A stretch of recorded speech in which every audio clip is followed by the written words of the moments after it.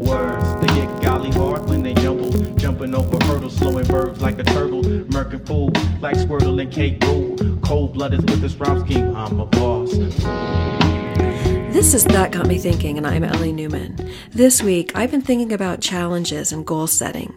I've been thinking about the difference between dedicated determination and blind ambition. I've been thinking about healthy competition, cooperation, and the love of sport. And I've been thinking about destructive, addictive commitment and how we can learn to live meaningful lives in the face of victory and defeat. My guest today is Karen Kraus, award-winning sports writer, swimmer, successful advocate for gender equity, New York Times journalist, and recent author of her first fabulous book, Norwich, One Tiny Vermont Town's Secret to Happiness and Excellence. Welcome, Karen, and thank you so much for joining us today on That Got Me Thinking. Ellie, that was such a lovely introduction. I can exist all day on that introduction, and you really summed up the book perfectly. So I want to start with Michael Phelps, 28-time Olympic medalist, who shared his perspective on your book. And he says, the tremendous focus and sacrifice it takes to become an Olympian often leads to imbalance in life. The village of Norwich has shown that a strong community can foster love of sport and competitive success without sacrificing balance. And I'm wondering, what kind of balance do you think Michael's referring to? Really the balance between your development and growth as a performer and your development and growth as a person. And Michael is the first to acknowledge that his growth and development as a person was overlooked because at some point it became all about the performance. So whatever it took to create and maintain this high level of performance, that was what was paramount, and at times it worked at odds with his development as a person.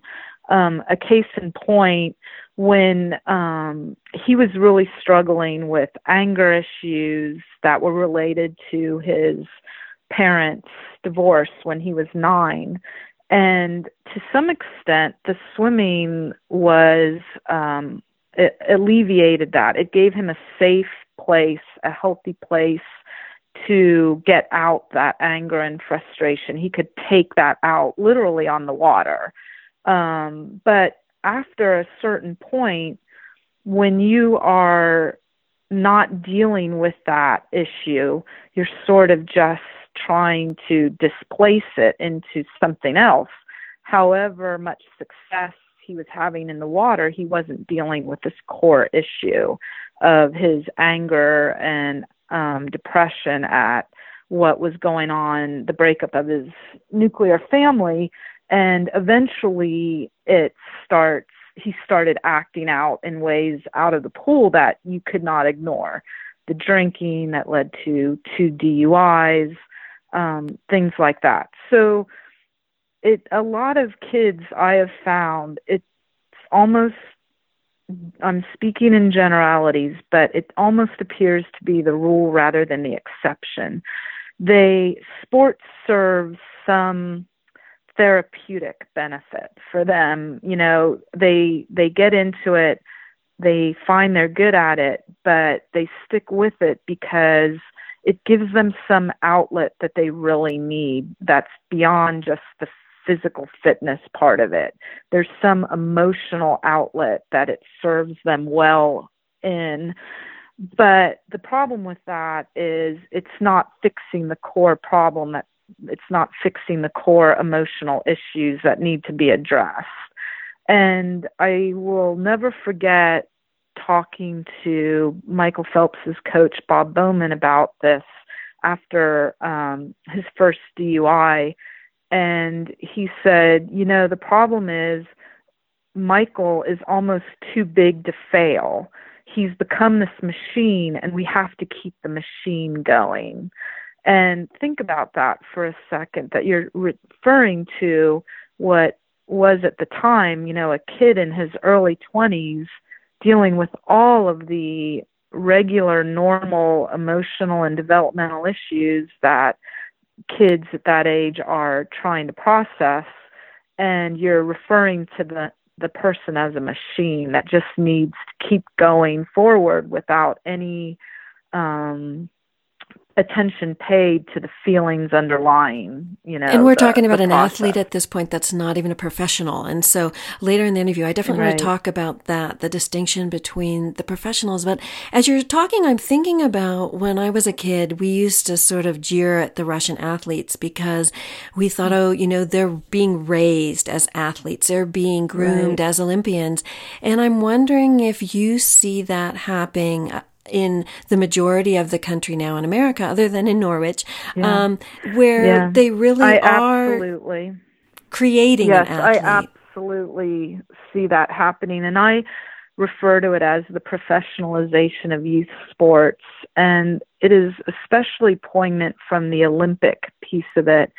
Until the late 1990s, there was an amateur model for the Olympics, which meant that in order to monetize your Olympic experience, you would have to star in the Olympics, then retire, and then you would monetize your success. So let's take Mark Spitz. He won 7 gold medals in swimming at the 1972 Olympics, retired, and then became a spokesperson for Gillette and various corporate entities. In the 1990s, that model changed dramatically, and they decided that the Olympics would be open to professional athletes. So now the model is you can monetize your sport even as you are growing, developing, and excelling in it. And so what it has created, the trickle-down effect, if you will, is that parents look at these sports as, oh, my child can grow up to be a professional swimmer, a professional gymnast, a professional rower, whatever that the sport is. And all of a sudden, it's gone from an intrinsic valued endeavor to an extrinsic valued endeavor. There is a carrot being dangled in front of the kid at a very young age that is all external, the external reward of an Olympic berth or a national team berth or a college scholarship or a pro career. When I was swimming in the 1970s, I was the first wave of Title IX athletes. So when I started swimming at 9, there was not even the carrot of a college career for me to look forward to. So I count myself extraordinarily lucky that I was able to start swimming for all the right reasons. I simply enjoyed the sport. I enjoyed the connection with the water. I was pretty good at it from the start, so it really fed my self-esteem and all of the things that are really important about sports that have nothing to do with the end result. But now why I was so happy to stumble on the town of Norwich is when I talk to parents, again, since this, in the last 20 years for sure, I hear them talking about, well, my Johnny is going to be an Olympic champion just like Michael, or my Jane is the next Katie Ledecky. And I keep thinking, what happens if these children grow up to be like me, someone who never made an Olympic team, never made a national team, never turned pro in my sport? Are they going to look at their children as failures? Are they going to look at their childhoods as wasted? And Ellie, that saddened me so much because the older I get, the more I appreciate my sports experience and all the ways it molded me into the journalist that I am, the hard worker, the person able to persevere through difficult assignments, the delayed gratification, being able to work months and months on something without really getting, acclaim or attention or validation for it. I think I'm coachable. That's because of my swimming. I have a circle of friends that I owe directly to my swimming career. these things are so important to me, much more important in the long term than the awards I won or any tangible rewards I received from the sport. 20 years from now, very few people will be remembered for their athletic achievements today, but the tools that you have in your toolbox as a result of your sports participation is so those tools are so valuable. They'll help you so much in the next chapters of your life. So I feel like this is a piece of sports that has been completely ignored or forgotten in this rush to get the tangible benefits, the money-oriented benefits, the college scholarships and the Olympic fame and such. And even with that, with the commercialization and the monetization, if you think about it, it's, how many athletes, if you're in the Olympics, and even if you're a winner, if you're a swimmer Right. and it's Michael Phelps and he won 9 and you only win 2, do Right. you even get recognized, and do you even get to monetize your victory? And you mentioned these kids are feeling like, the parents may look at them and think of their failures if they don't win Olympic gold. I think the kids will feel like they're failures. And even the kids who are successes, how long does that last then after the Olympics if their whole sense of identity is wrapped up in winning gold? Right. And the interesting thing is we ran a story in our paper just last week connected to the World Track and Field Championships about an American 400-meter hurdle runner who set the world record. And one of her quotes afterward was, I wasn't as excited as I thought I would be. And to me, that's the classic red flag of someone who has been end result oriented, that the eye has been on the prize, if you will. And I believe that at the end of the day, and I know this from my own personal experience, that the most contentment and satisfaction and meaning comes from the process, not the results, because you can only control the results so much. I can swim a best time, but if 3 people swim a time faster than me, there's nothing I can do about that. But if I can take pride and contentment in the fact that I did my best and went faster than I had ever gone before, isn't that really what it's all about? Essentially, that is what it's all about, self-improvement and testing your own limits. I see it time and time again, and even in the book, I talk about the most successful Norwich Olympian was the mogul skier Hannah Carney. She won the Olympic gold in 2010 in Vancouver, and then 4 years later finished 3rd in defense of her title, and talked about that as feeling like a failure. She said 3rd place feels like a broken heart. And that's the elite athlete mentality. It's not far off from the very ill-designed, I thought, Nike ad from the late 1990s that 2nd place is the first loser. If we are defining success only in terms of wins, there are going to be a lot of people feeling lesser than, feeling like failures, because in every endeavor there is only one winner, and that just seems like a really narrow definition of success when it's really about the process and the journey. That's where most people find the fulfillment. So what is Norwich doing differently? Are their kids exceptional in some way? Or is it something that the community is doing to create a different type of athlete? So I found out about this town when I was at the 2014 Olympics, and a reader emailed me and said, you really should look into the town of Norwich where the mogul skier Hannah Carney is from. It's put a lot of athletes on Olympic teams. And so I was covering hockey for the Times at that Olympics.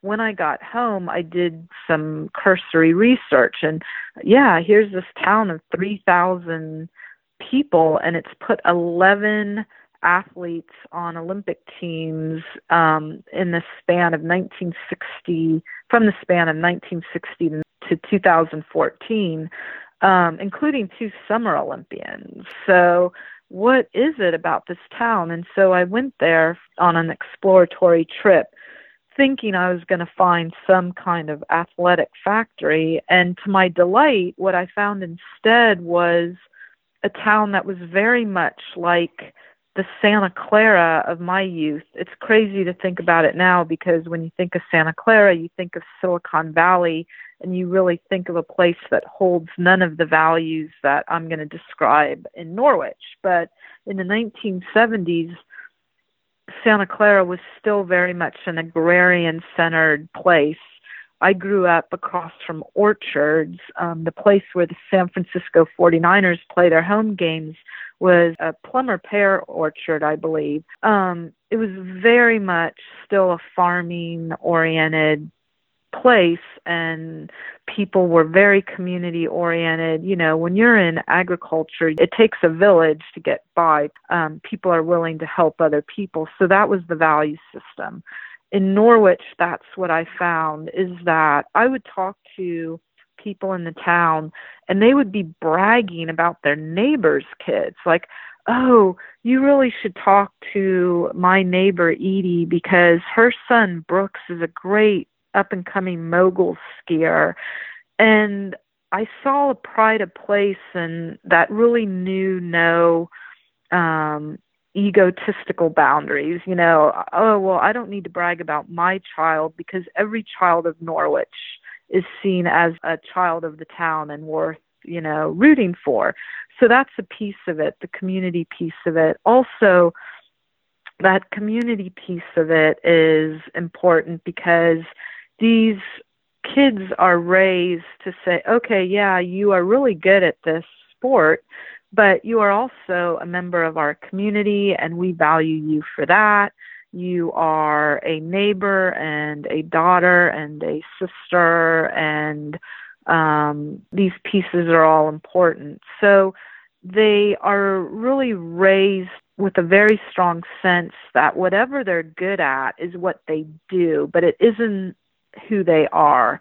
This was extremely important for Hannah, who was wired like many of the most competitive athletes I've come across, including Michael Phelps.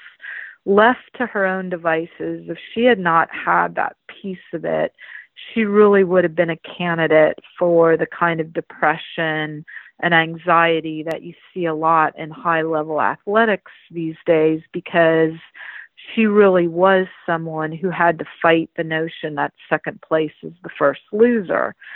So when you get to the elite level, and I'm talking about Olympic caliber level, it is such a small bubble. We're talking about the creme de la creme, if you will. It's such a narrow vision of success. It's all about chasing the prize, and the prize is first place. It's world championships. It's gold medals. So if that was her only sense of community, yeah, it could be really easy to start thinking like, oh, I'm a failure because I'm not always winning. No one always wins. Even the greatest sportsmen, when we think of the greatest of all time, when we think of Michael Phelps, Serena Williams, Roger Federer, these people didn't win all the time. Tiger Woods does not win all the time. So what happened with Hannah is every time she would think like, oh, I'm such a failure because I'm not winning, there were always the people back in Norwich who would pull her out of that mindset. She had a larger community to serve as her social safety net. People who would say to her, Hannah, you are trying your hardest. You're representing our tiny town on the world stage, and we're so proud of you. And we are proud of the person you are. We're proud of what you do for us in the community. And so they were always giving her the perspective that is missing at high level, elite level sports. When she came out on her Facebook page after finishing third at the 2014 Olympics and said that third place feels like a broken heart. The people back in Norwich saw this and it galvanized them into action. And they said, you know what? We need to have a parade for Hannah when she comes back. We need to celebrate her when she returns home so that she knows with beyond a shadow of a doubt that we are proud of her and that there is no shame in third place. And so that's what they did. In the span of a week, they pulled together this town-wide celebration where the owner of the general store, whose motto, by the way, is, if we don't have it, you don't need it, which is a lovely life mantra I tried to adopt. But he delivered a speech saying, Hannah, we have lived vicariously through your successes. You have spread the values of Norwich all over the world. You have made us proud. And notice that none of this talks about any specific places. You know, never once was it about purely winning. It's about just the journey and the effort. So she always had that piece of it to give her the perspective that is oftentimes missing in high caliber sports. So then what is it about a community, about Norwich, that allows it to develop and maintain a different value system than the rest of the culture? And you know, it's a wealthy community, it's well educated. Yeah. Is it something that just exists in space and then people who share that value system are drawn there? Or what did you see being there? Well, I think it's definitely, it's an out-of-the-way place. It's an isolated place. It's not easy to get to. It's about an hour and a half from any, you know, major airport. So for people to live there, they have to want to live there. They're seeking out a special kind of existence, one that is very rooted in nature and community. Because you're so isolated, you do rely on neighbors more than a lot of us. I really want to speak to the affluent piece of it, because there were people who said to me, well, of course Norwich is successful. These people are all rich and have access to the most resources. Well, that is by no means a guarantee of, you know, raising a balanced and well-rounded child. Just in the neck of the woods where I grew up in Palo Alto, there were a few years ago a spate of suicides where you had teenagers who were jumping in front of the light rail trains because they were just so depressed and anxious over the weight of the expectations that they felt to succeed, because they did come from affluent families for which there was no resource that was not there at their disposal to succeed. So there was this huge expectation that they had to succeed in the narrowest sense of what that means. They needed to go to the finest schools. They needed to get into the Ivy League schools, and they needed to then, you know, do well at those schools. And there were just a very few career paths that were seen as the most successful paths. So they really were dealing with so much anxiety. I've seen it time and again in my reporting for the New York Times, where the more affluent the area, the more you're going to see kids who are taken out of that community. They're not going to the public schools. They may not even be competing for the public clubs. They're being sent to boarding schools far from home. They're getting private coaching. So at every step, they're being isolated from the community in the search for excellence. And what is missing is that community piece of it, of feeling connected, of feeling as if your success is part of a greater, you're one piece of a greater whole. that your success is not just about yourself, but it's also about the community, that you're lifting the community up even as you succeed. The one thing about Norwich that reminded me so much of my childhood in Santa Clara, and is a piece of it that is largely missing in elite sports, is these Olympians would come back to Norwich and they would help out. They would be teaching their sport to the younger kids. Imagine if your first teacher is an Olympian, is the best ski jumper that America has ever produced, and you're learning the elements of ski jumping from that person. It's really empowering, and how can you not be enthusiastic? What it also teaches these kids is these Olympians, far from being placed on a pedestal, are literally just like the rest of us. Not only are they not put on a pedestal, they're actually serving as servants, if you will, in the respect that they are giving of their time and experience to help other people.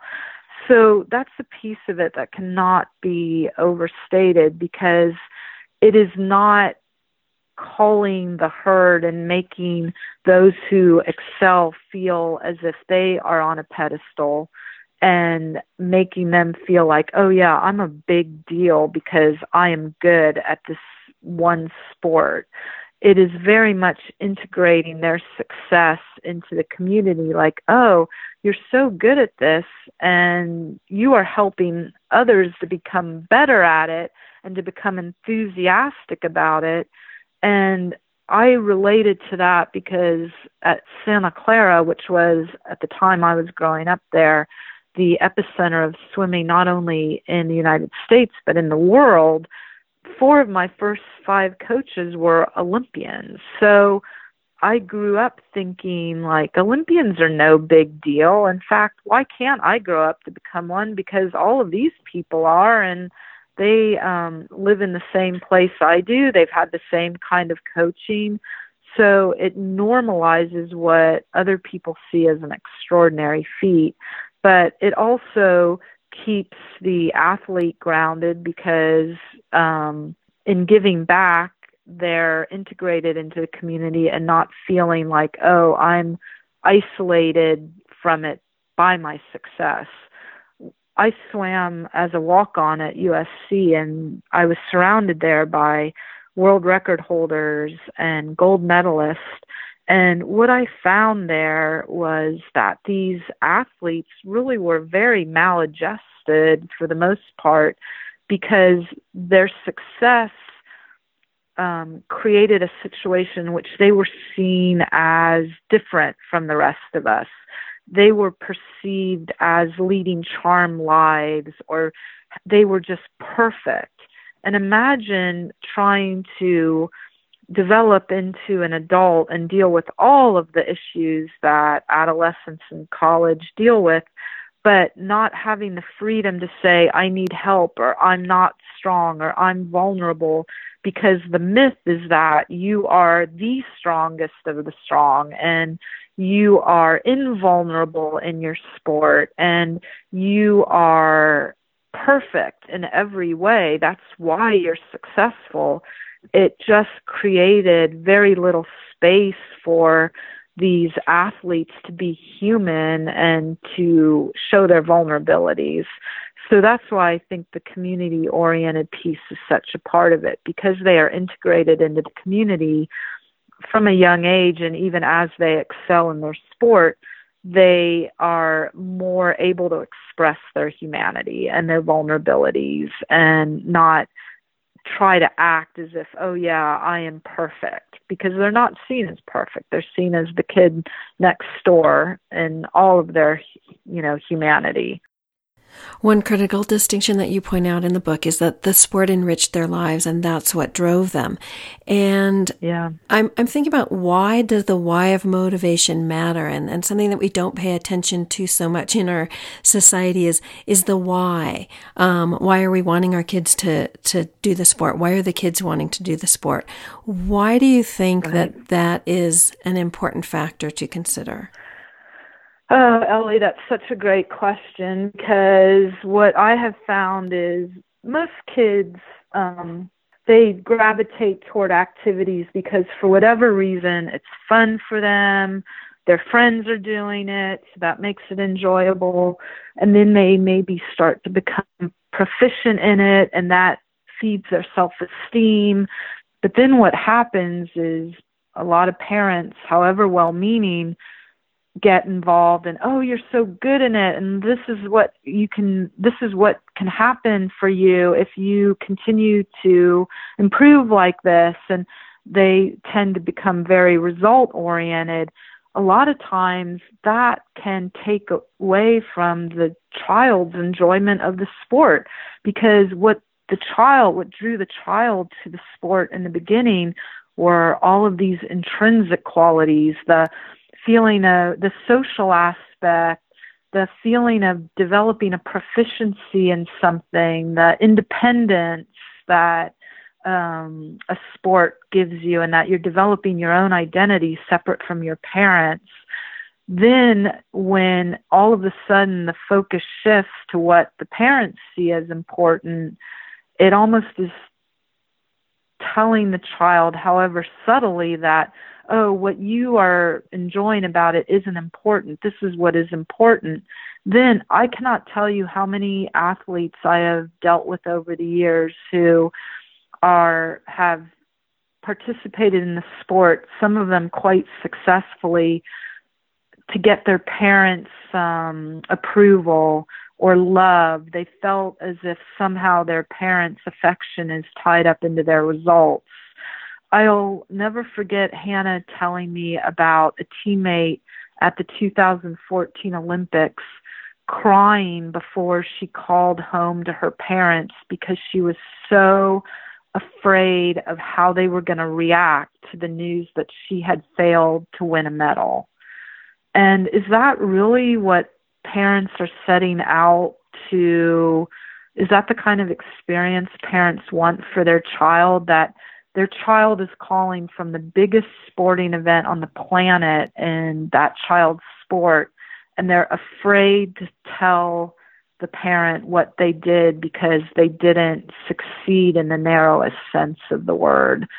I just think that the process and the journey, when left to their own devices, most kids, that's what they will find the joy in, the process and the journey. It's certainly what kept me coming back to swimming day after day, week after week, year after year, from the ages of 9 to 21, was just the idea that I was pushing and testing my own limits, that I was experiencing success, and that gave me a sense that I was good at something, that I was proficient at something.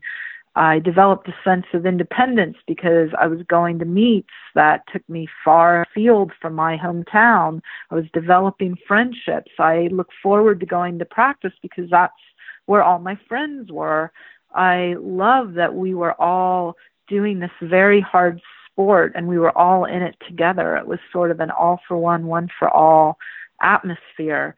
That's what made swimming fun for me, not the trophies and the ribbons that were there to be won. So the Norwich kids, by and by, have parents who will check in with them. Are you still enjoying the sport? You know, if you're not enjoying it, you don't need to keep doing it for us. You know, we want you to be enjoying this because it's for your own reasons, not because of anything that we are getting out of it. So I think that check-in is important. I remember talking to a work colleague of mine around the time the book came out, and he had a daughter who was a senior in high school. And I asked where she was going to college, and he said, well, she's looking at a couple of places, including one or two where she'll be able to continue playing soccer. And I said, well, is that something she likes to do or is interested in doing? And he said, well, she's not really sure, but I'm sure hoping that she decides to play soccer in college. And I really paused before I asked this next question because the answer was going to be telling. I said, why do you hope that she continues to play soccer in college?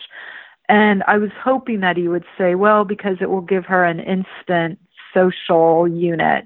She'll make instant friends with her teammates and have a group of people that she will feel connected with at the start. Or even if it was, well, she'll be able to sign up for her classes earlier than the student body at large, so at least I'll know she'll be getting the classes she needs toward her degree. Instead, his answer was, I so enjoy watching her play. Ugh. And I was saddened by that, because I thought, you don't think that his daughter isn't painfully aware that her soccer brings her dad joy, when really it should be her soccer brings her joy and that makes her dad happy. And again, it's all coming from a wonderful place, but it can get perverted a little to the point where the child no longer feels like he or she has ownership of the sport, that he or she is honestly in the passenger seat and somehow the parent has taken over the wheel. I'm thinking about joy and a sense of empowerment too as you speak, because you're learning, as you were in swimming, action and consequence, that's empowering, that I can work at something and I'll improve, or I can set a goal and I can reach it. That's so empowering. Or even, Ellie, how about this? Even kind of the reality side of it, that I can work super hard and not improve, or and maybe I just like it. Maybe I like automatic. Swimming. Yeah, I mean, swimming was such an important lesson in life for me that I have carried forward.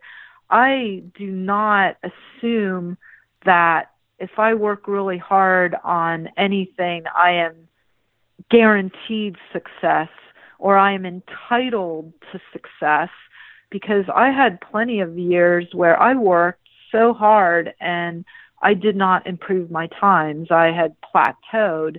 But that was an important lesson in and of itself, that, okay, well, maybe the times can't be my goal. I have to figure out other goals, mini goals that I can succeed at, even as I'm failing at the largest goal. Also that I can do my very best. I can do a best time and still not win, because there are others who they did a best time too and they were better. I think there's real value in learning that no matter how good you get, there's always someone who's going to be a little bit better, and that's fine. That's life, right? So it really, my swimming experience was showing me at every corner, around every bend, that I really have to be focused on myself and my own very personal goals and self-improvement and all these intrinsic rewards, because I can't count on the extrinsic rewards always being fulfilled. It's interesting, because I'm teaching a journalism class at Arizona State this semester, and I have in my class a young man who wants to be part of ASU. They have this wonderful program where they're going to send a group of students to the Tokyo Olympics. And so he wants to be a part of this group. So he keeps asking me, well, what do I need to do to get notice so that I can be selected to this group to go to Tokyo? Meanwhile, he's falling behind on my work assignments, my classroom assignments, because his eye is on the prize that is this appointment to the Olympics. And I finally told him, you have to be process-oriented. If you do a really good job on the assignments in this class and your other classes, your professors are more likely to champion your appointment to this elite group that will travel to Tokyo. But if your eye is on the end result, what happens if you don't get it? You have to be enjoying the process along the way, or all of this is a waste of your time. And I see in him what I see in a lot of athletes that I am around these days, are people who are not necessarily about the process, but they just want the rewards. I call it the reality TV, permeation into all aspects of our culture, where you just want to be famous for being famous. The work to get there doesn't appeal to you as much as the fame itself. And I think that's really regrettable, and because really the meaning and the contentment and the self-satisfaction comes from the process and the journey. I told this young man, I don't win very many prizes, so if I had this end result orientation, I would be a miserable journalist.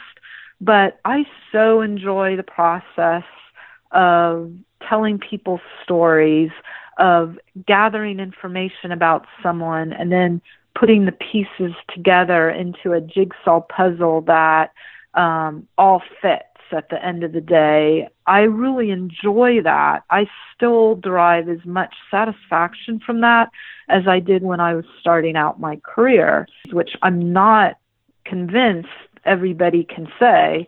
My sense of just being out and about in the world is there are a lot of people just simply going through the motions by the time they have the amount of experience I do.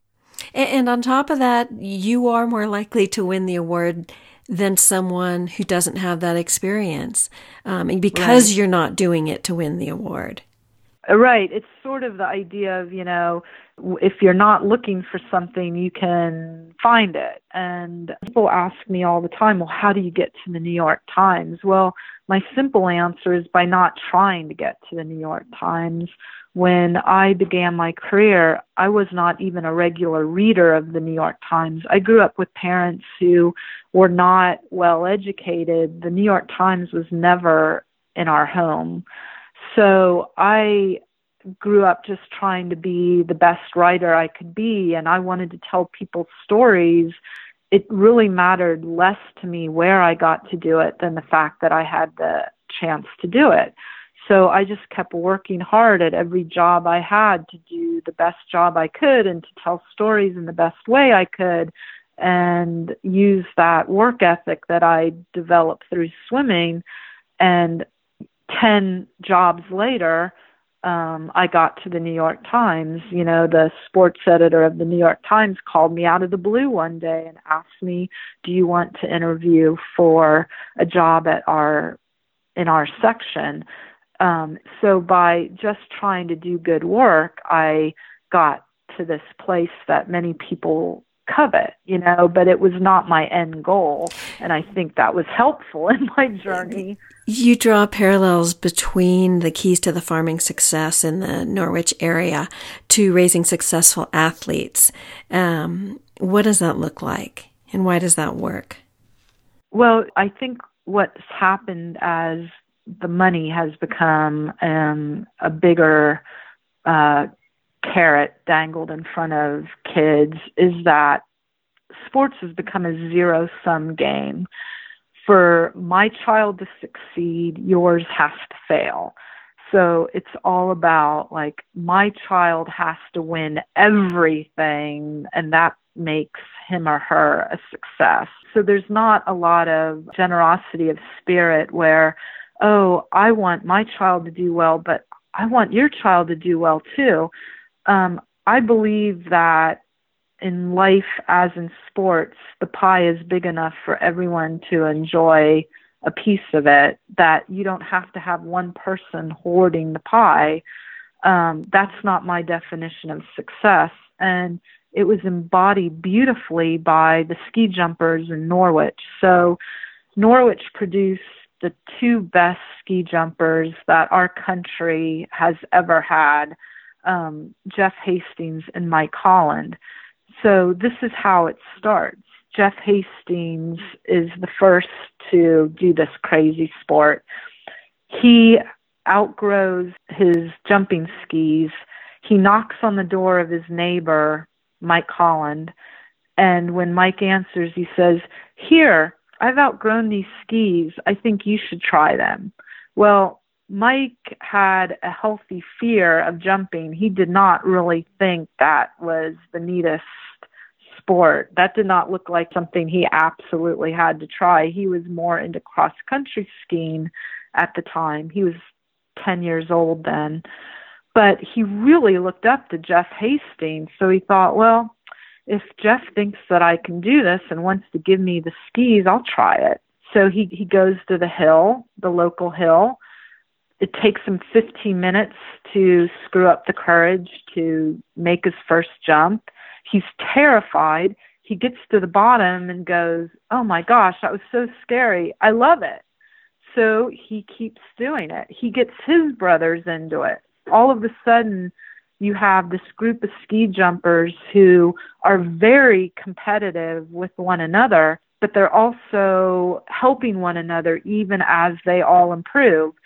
So if Jeff saw that Mike's technique was off, he would say something like, "Oh, I think you can do this, you're a little too upright," etc. So they were all competitive, but not to the point where I'm not going to tell you what you're doing wrong because I don't want you to get better than me. They welcome the competition, realizing that if he gets better, that's going to make me better too. And that was another piece of it that I understood explicitly or implicitly from growing up in Santa Clara. When you are around a bunch of medalists, Olympic medalists, you just get better because you are trying to keep up with them. You are trying to get to the level that they are at. And it just creates, what is it, that the rising tide lifts all boats. It's that aspect of it. But when I tell you that ski jumping story, there are a couple pieces of it. Look at the generosity of giving your skis to a kid, but you know, giving skis that you've outgrown to another kid so that they have the equipment to try the sport. And then being really generous in feedback and helping other people get better even as you are trying to compete against and beat them. So it created just this really healthy environment, competitive environment where, of course, they all wanted to beat each other. This is not a town that values participatory ribbons, but at the same time, they see that there is more to a sport than the ribbons, that it's about the community that you foster, the camaraderie that you foster, the self-improvement, there can be joy in helping someone else get better. Another aspect of this that I just love this part of Hannah's story. So in 2010, when Hannah won the gold medal, the owner of the general store was so happy that she had realized her biggest dream, that he had bumper stickers made up and sold them for $1. And so he made a couple $100 profit off the sale of these bumper stickers. So when she returned from the Olympics, she had no idea he had even made these bumper stickers, much less sold them. But he presents her with this check. Again, just a piece of it. He doesn't keep the profits for himself. He gives her the check representing the profits and says, "Hannah, you earn this, not me. This is the money I made off of selling these bumper stickers heralding your achievement. I want you to have it."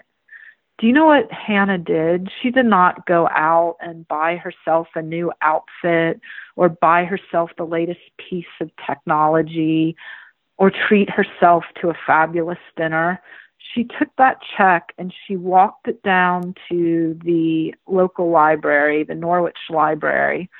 She found the children's librarian and she presented her with the check and she said, "Would you use this money to buy sports books that you think teenage girls would enjoy?"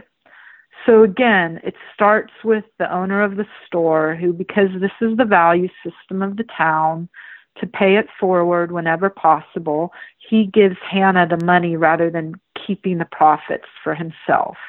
Hannah doesn't need any prodding from her mother or any other adult to know, like, okay, I want to take this money and do something good for the next generation, for someone else.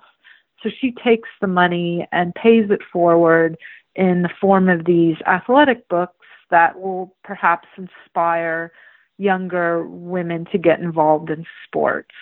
This is the ethos of the community, and it's part of the fabric of the community, and it's just built one family at a time, that this is the value system, and it is just sort of ingrained in the kids from a very young age.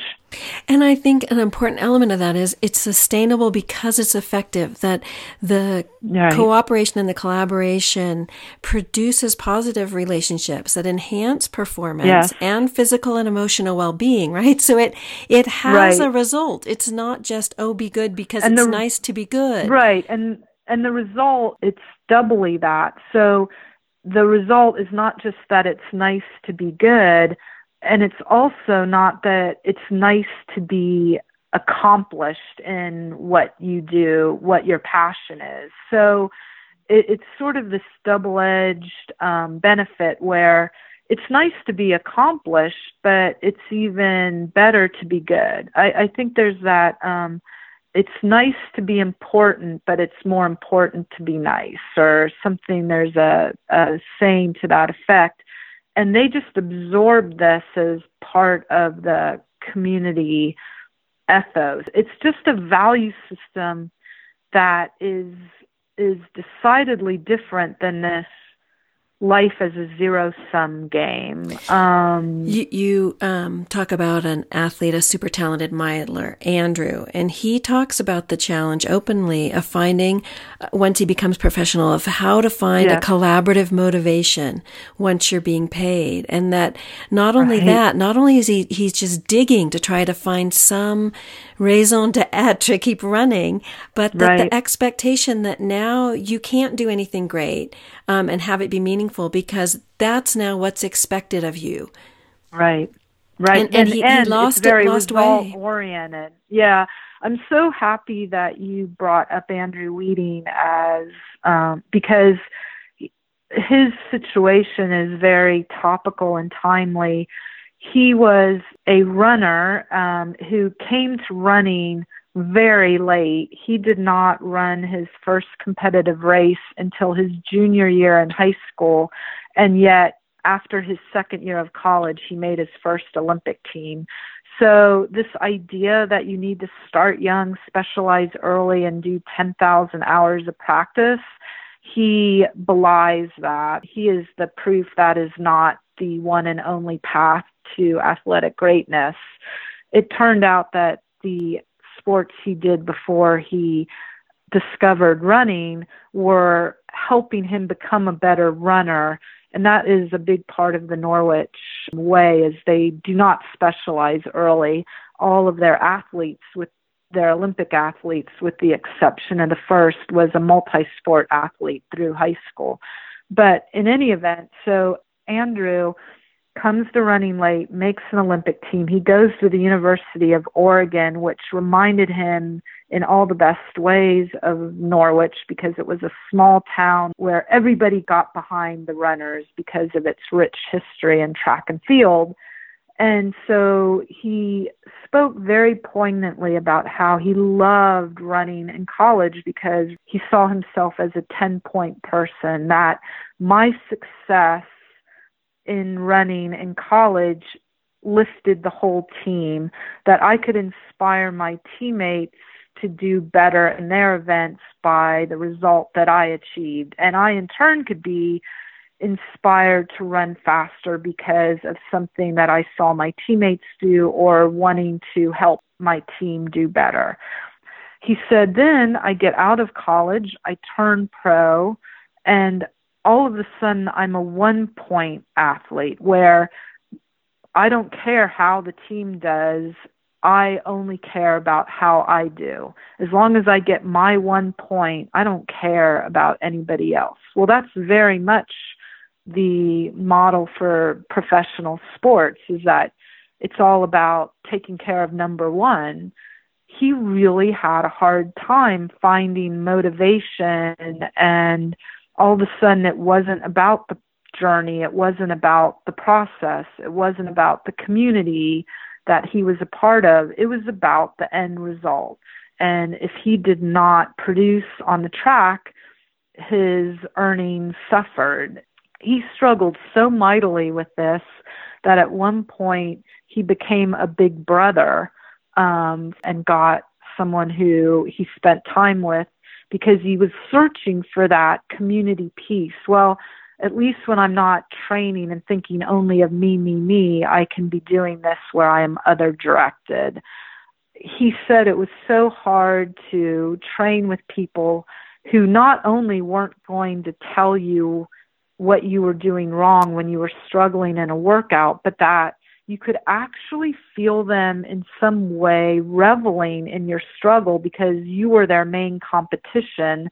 And there was this idea that they were gaining confidence in seeing you struggle. Like, well, he's my competition, and if he's struggling, that looks good for me.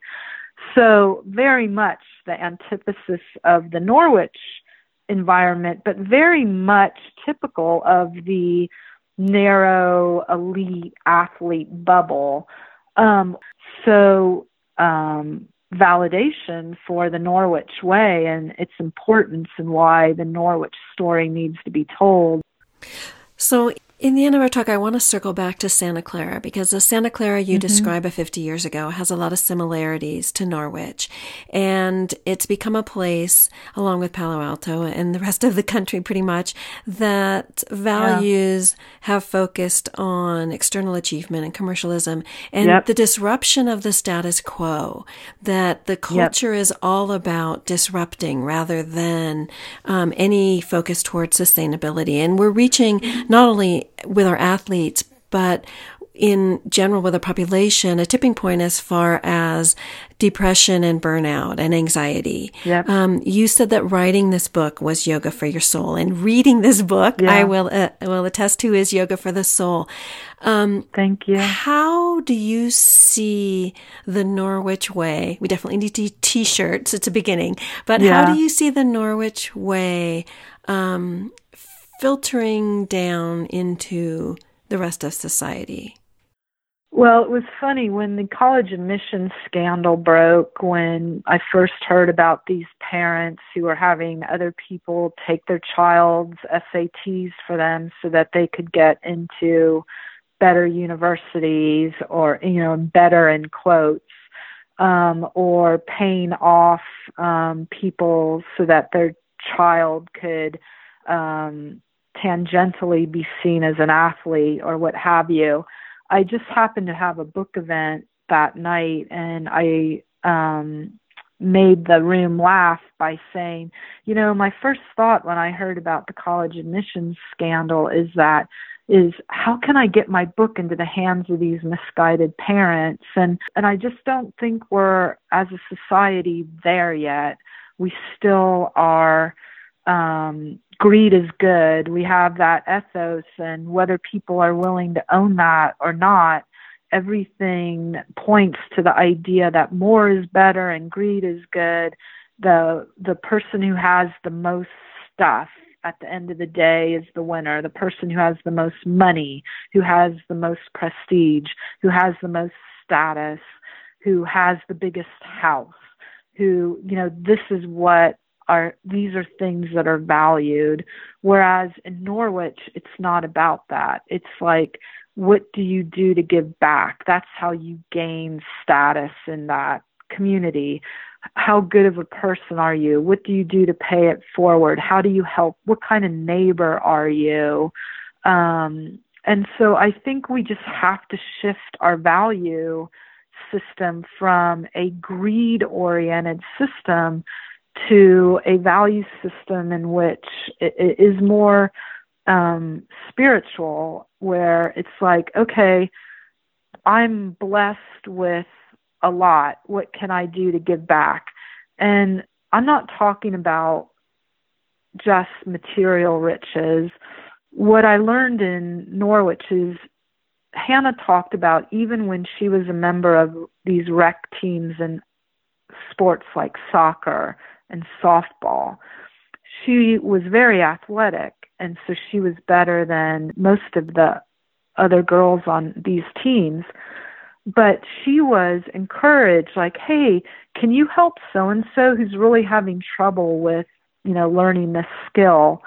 So she was learning at a very young age that because you're better, that actually gives you a responsibility to see if you can help someone else who's not as good. Don't just revel in the fact that you're better than everyone. Help other people to improve. And she said this was so valuable for her in keeping her grounded, because it also made her realize, like, oh, I can't take my gifts for granted. I can't just think this is all about me. I have to realize that these gifts were granted to me to some extent. Why am I naturally better than these people who are my same age, who, in other ways I'm very much alike? So it made her appreciate her own gifts. And also she would see, wow, I can't be complacent about these gifts, because that person who is not as good as me is trying 10 times as hard as I am. So what develops there? Empathy. And that's the one thing when I take trips back to the Bay Area, what I feel is lacking more than anything is empathy. This idea that greed is good and the person with the most toys wins. There's a lack of understanding that you didn't get there on your own. So why not give back? I'm not talking in any kind of political sense. I'm not an advocate of socialism. I'm an advocate of humanism and realizing that, we're sort of all in this together. So many of the things that have become talking points on the political scene are subjects that one person or one country can't fix alone. It's going to take everybody working together. And for me, that was one of the greatest lessons learned in sports, is how you can be better together. The ski jumpers in Norwich were better for having worked out alongside one another every day, day after day, week after week, year after year. I just am so strident in my belief that the faster that we can get away from just seeing that everything is a zero-sum game, the better off for, everybody. We're all in this together, and the hill looks a heck of a lot less steep when you're standing by a friend. So that's good for everybody every day. There's studies that have actually literally proven that, that a hill will look less steep when you are climbing it with a friend. Well, Karen, thank you so much for joining us today on That Got Me Thinking. Wonderful book, wonderful work. Thank you. A real addition to humanity. So thank you. Thank you. I really, really appreciate it. All right. Bye-bye. Have a great day. Okay, bye-bye. Bye-bye.